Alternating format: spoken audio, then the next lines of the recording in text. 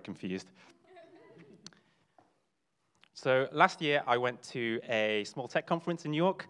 I guess we were kind of representing the company that we were working for, me and 2 colleagues, but in reality, we were just there for the free food. Please, tuck in. So the main talk at this conference was about vision technology for people with visual difficulties. It was actually pretty cool, but the lady that was speaking said something that really took me by surprise. It was the keynote speech of this evening, the main event, and for some reason, this lady, during her talk, felt the need to make a comment on how Africans all look the same and Asians all look the same. I was shocked. I couldn't believe it. I was so shocked. I looked over. All I could do was look over to my 2 colleagues with a look that kind of said, did she really just say that? This face right here. And I was infuriated. For me, one of the things that ranks very high on my list of injustices that makes me angry is racism. It's a very long list, which I won't go into today. But I really wanted to call that comment out in that moment and say something about it. But for whatever reason, I didn't. I didn't speak out. I didn't even make a private comment after the conference. And I'm not sure if it was because I was afraid of being overly sensitive or afraid that people would push back against me. But whatever the reason, that night, I was absolutely kicking myself. And I thought, why didn't I have the courage? I wished I'd had the courage to speak out in that moment. So today, we're going to carry on reading about someone in the Bible who's got an incredible amount of courage, Esther. We're going to pick up the story at chapter 4, verse 6. I'll just give you a very quick recap. So turn with me in your phones or your Bibles. It'll be up on the screen as well. Esther 4, verse 6. So King Xerxes, king of Persia, and he went to find a new queen, and somehow this young Jewish orphan, Esther, became chosen as the new queen. There's another character, Haman, who is he's the second most powerful man. He's kind of like a prime minister for the king. And he hates Mordecai, this Jewish man that has adopted Esther. And he hates him so much, he wants to kill all of the Jews. And so the Jewish people are facing genocide, like complete destruction. Now, Esther has an attendant called Hathach, and she sends Hathach to talk to Mordecai. And that's where we're going to pick up here. So Hathach went out to Mordecai in the open square of the city in front of the king's gate. Mordecai told him everything that had happened to him, including the exact amount of money Haman had promised to pay into the royal treasury for the destruction of the Jews. He also gave him a copy of the text of the edict for their annihilation, which had been published in Susa, to show to Esther and explain it to her. And he told him to instruct Esther to go into the king's presence to beg for mercy and plead with him for her people. Hathach went back and reported to Esther what Mordecai had said. Then she instructed him to say to Mordecai, all the king's officials and the people of the royal provinces know that for any man or woman who approaches the king in the inner court without being summoned, the king has but one law, that they be put to death unless the king extends the gold scepter to them and spares their lives. But 30 days have passed since I was called to the king. When Esther's words were reported to Mordecai, he sent back this answer. Do not think that because you are in the king's house, you alone of all the Jews will escape. For if you remain silent at this time, relief and deliverance for the Jews will arise from another place, but you and your father's family will perish. And who knows but that you have come to your royal position for such a time as this. Then Esther sent this reply to Mordecai, go, gather together all the Jews who are in Susa and fast for me. Do not eat or drink for 3 days, night or day. I and my attendants will fast as you do. When this is done, I will go to the king, even though it is against the law. And if I perish, I perish. So Mordecai went away and carried out all of Esther's instructions. I thank God for that reading. Mordecai and Esther's plan is fraught with peril. For Esther to approach the king is against the law and puts herself at risk of execution. If that isn't incredible courage, I don't know what is. But Mordecai gives Esther something of a warning. Like, just because you're queen doesn't mean you get away scot-free. And he also gives her a little nudge. He mentions that this crazy situation that they're in, it surely must be divine providence. It must be the work of God. That somehow a Jewish orphan has become queen of Persia. And not only that, but it happens right at the moment where the Jewish people need a hero the most. Someone in a position of influence to speak for them. It must be the work of God. And the incredible thing about the book of Esther is that God isn't mentioned at all. There's only one other book in the Bible where that happens, which is Song of Songs, and that's a lot shorter. So this is quite impressive. But the great thing is we can see God's hand at work through every chapter of Esther. His divine hand and providence. God is always at work. Esther's response to Mordecai is not to ask for money or to ask for an escape plan. She doesn't really think about herself here. Her first thought points to God. She asked Mordecai to gather all of the Jews to fast for 3 days. Now, in the book of Esther, it doesn't even mention prayer, which is also quite impressive. So, in the Old Testament, when people are fasting, it is always when they're seeking God, humbling themselves before God in fasting and prayer. And so that's Mordecai and Esther's first response, is to seek God, is to humble themselves in fasting and prayer. And then Esther finishes by saying, if I perish, I perish. She is willing to risk her life to save others. That is incredible courage. And her first thought is to God, and this thought is for other people that she needs to save, which is incredible. And her humility and selflessness is plain to see.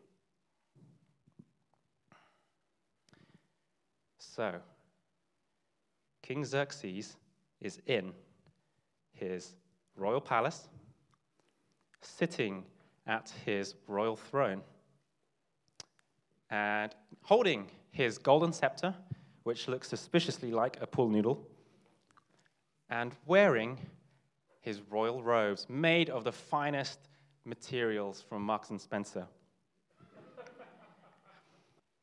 Without being summoned and at the risk of her life, Esther stood to approach the king.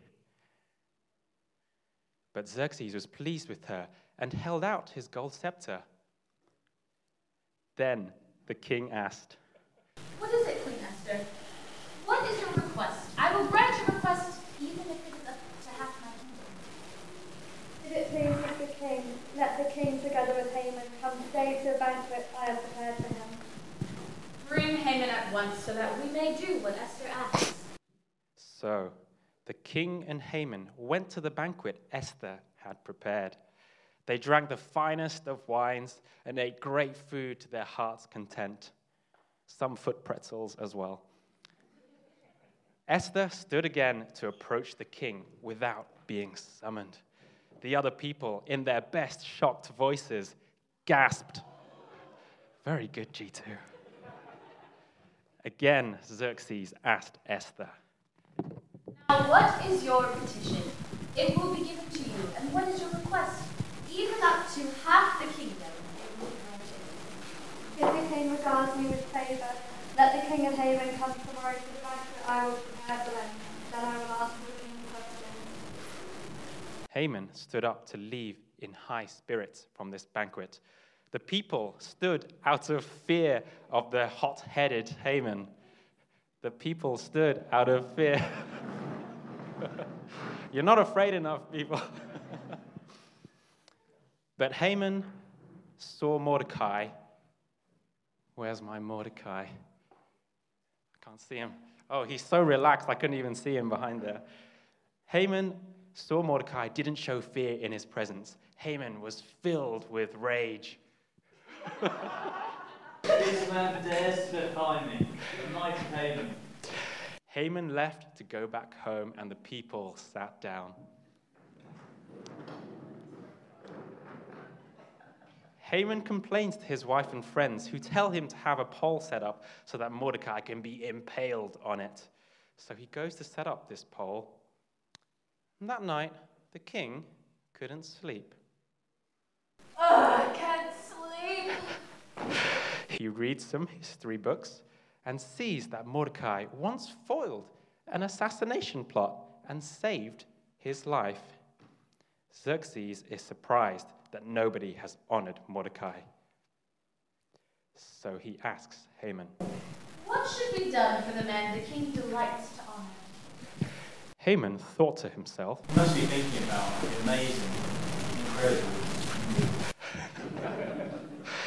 Haman described the most majestic way he could think of to parade himself through the kingdom. Bring a royal robe that the king has worn, get a horse that the king has rode on, and lead him through the city streets proclaiming, this is what is done to the man the king delights to honor. Xerxes is pleased with the suggestion and says, Go, at once, and do as you have suggested. Insult me. The honor is mine. but wait, Xerxes says, Do as you suggested for Mordecai, the Jew. Haman tries his best to hide his anguish.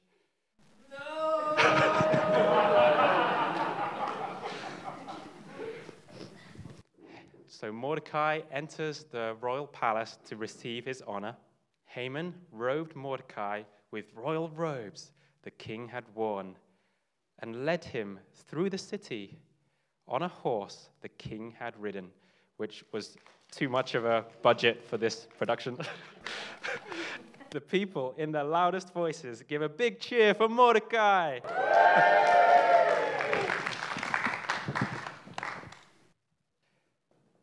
What I found really interesting when looking at this character of Haman was just how much he is the polar opposite of Queen Esther.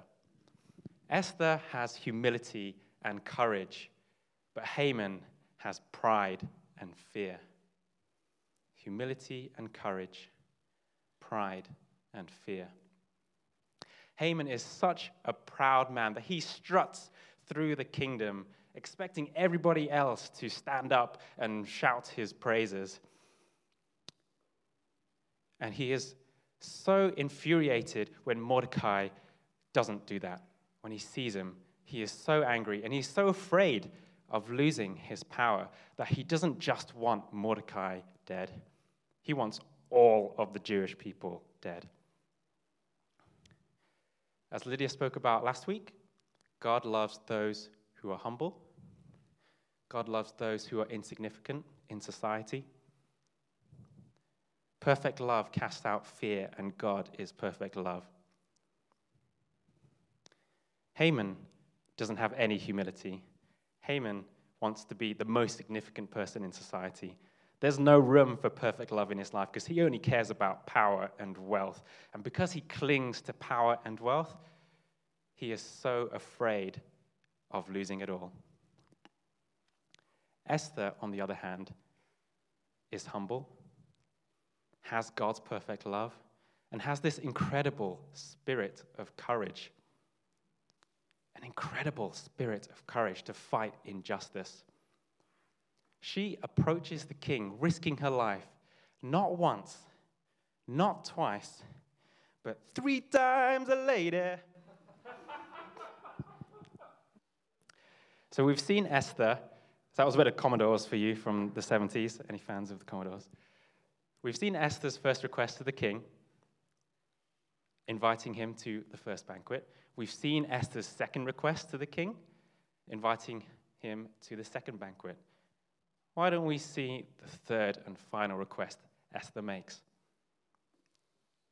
The king and Haman are present for Esther's second banquet. It's even more beautiful than before, with the finest food and every person was served with a glass of the finest vintage Perignon from 1979 BC.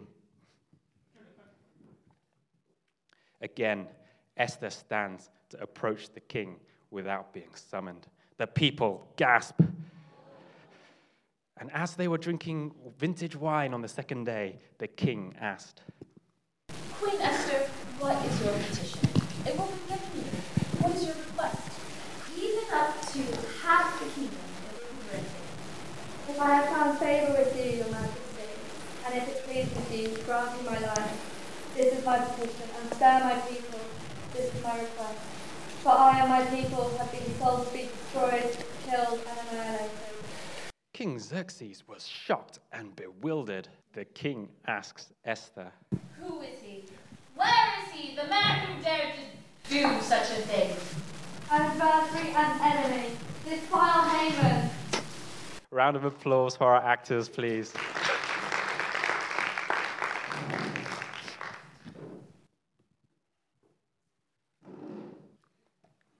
One time at medical school, I went to see a colonoscopy. Okay, this is definitely related. I was on a placement in colorectal surgery at King's College Hospital in London with another student called Lucy. And on our first day, we were in the department and we were scheduled to go and see some colonoscopies to learn about the procedure. Now, when we arrived, a colonoscopy was already, I like the sniggers every time I say colonoscopy. So when we arrived, there was one already in progress, and we thought, okay, the best thing to do, the most professional thing to do is not to go in, we'll wait until the next one, rather than barging in while this poor patient has got a probe up his butt. That's a bit of medical jargon for you there. So instead of going in, we waited 10 or 15 minutes in the department and got out our medical handbooks to refresh our knowledge of the procedure. And we saw a man walking in and out of the treatment room a couple of times. We thought, could this be our consultant? We didn't really know what he looked like. But once the procedure had finished, the next patient was being brought in, and we seized that opportunity to go into the treatment room and ask the doctors if we could attend. Turns out this man was, in fact, our consultant. He had seen us waiting outside, and he started telling us off. He was having a go at us for wasting time, for not coming into the earlier procedure, and this conversation was while we were standing in the treatment room.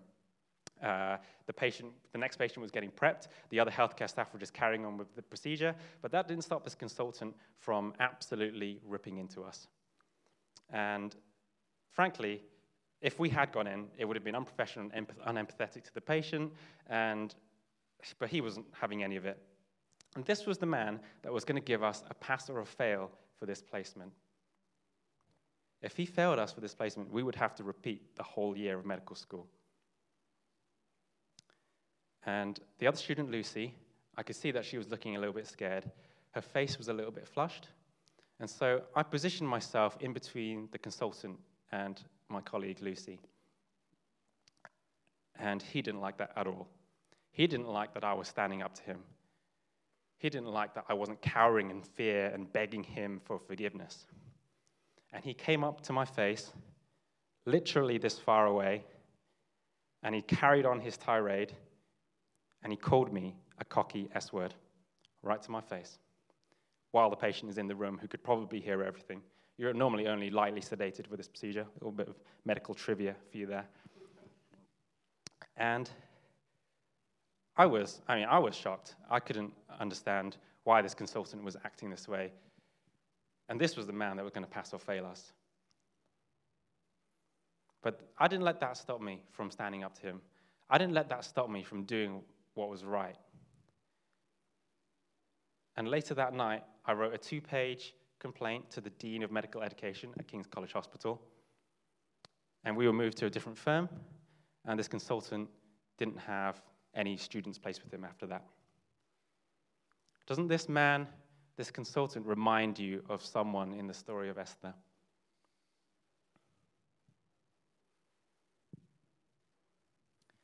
In Isaiah chapter 41, it says, "For I am the Lord your God, who takes hold of your right hand and says to you, 'Do not fear, I will help you. I'll go back to the previous one. Thank you. Esther and Mordecai have incredible courage, but where does it come from? It doesn't come from just within themselves.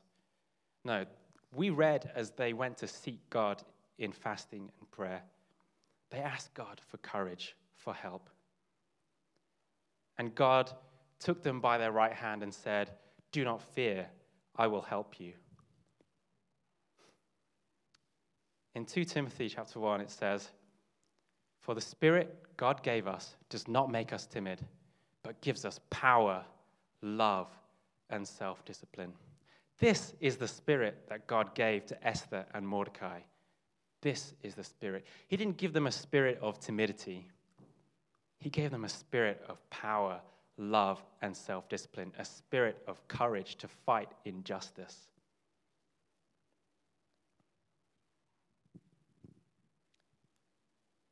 God gives us a spirit of power. Esther stood up to King Xerxes. Mordecai stood up to Haman. God gives us a spirit of power to face insurmountable odds, to stand up to an angry consultant, to speak out against injustice, to leave our comfort zone.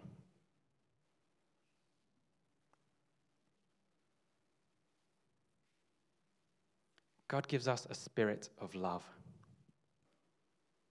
Esther and Mordecai had deep love for their people and a deep love for God, and it motivates so many of their actions. Would Esther have risked her life to save her people if she didn't have a spirit of love? God gives us a spirit of love that radiates around us, that puts others before ourselves, that extends a hand of friendship to a stranger. A love that conquers hatred, even hatred that almost destroys an entire nation of people.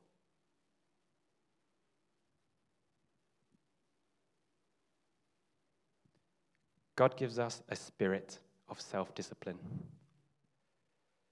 Esther could have made her request all in one go, right at the beginning, just skip to the end and say, "I need you to save all of the Jewish people."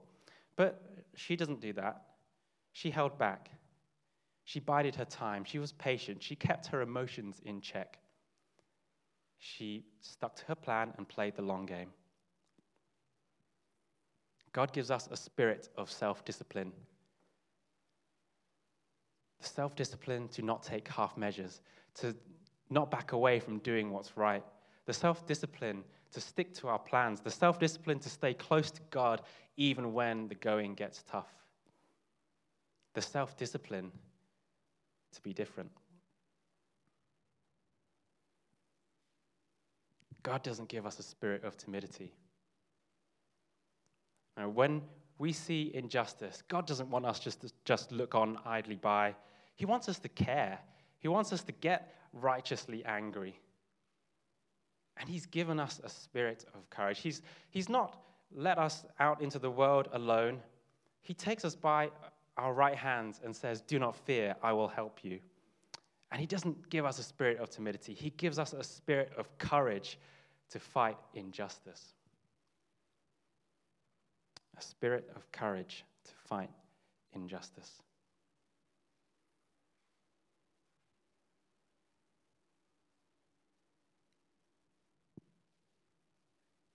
I wonder if any of you can think of a time in your life when you've seen some kind of injustice, big or small, where perhaps you didn't have the courage to do something about it, like when I heard a racist comment at a tech conference and I didn't say anything. Or perhaps a time when you did have the courage, like when I stood up to an angry consultant. Maybe a toxic person at work, an abusive manager. Maybe you've seen sexism or racism or discrimination or bullying and harassment. Maybe there was a time when you wanted courage to not do what everybody else was doing and go your own path.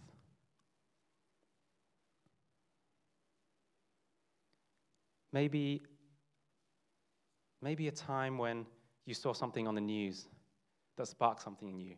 Maybe the failures of government or society, and it sparked something in you, and you wanted to take action.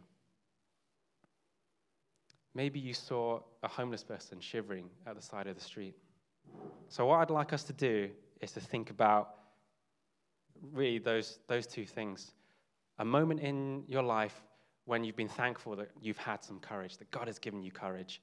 Or perhaps a moment in your life in the past, or even now, that you're searching for courage to do something to fight injustice. Can we have the two questions up on the screen? Thank you. So what I'd like us to do is to use the paper plates. We might need to give out some more if you've used them for food. But I'd like you to pick up some pens. We're going to put some music on.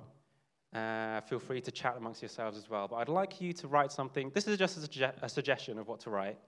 But I'd like you to think about these two things. Or you might just want to write a prayer or something else about courage and injustice.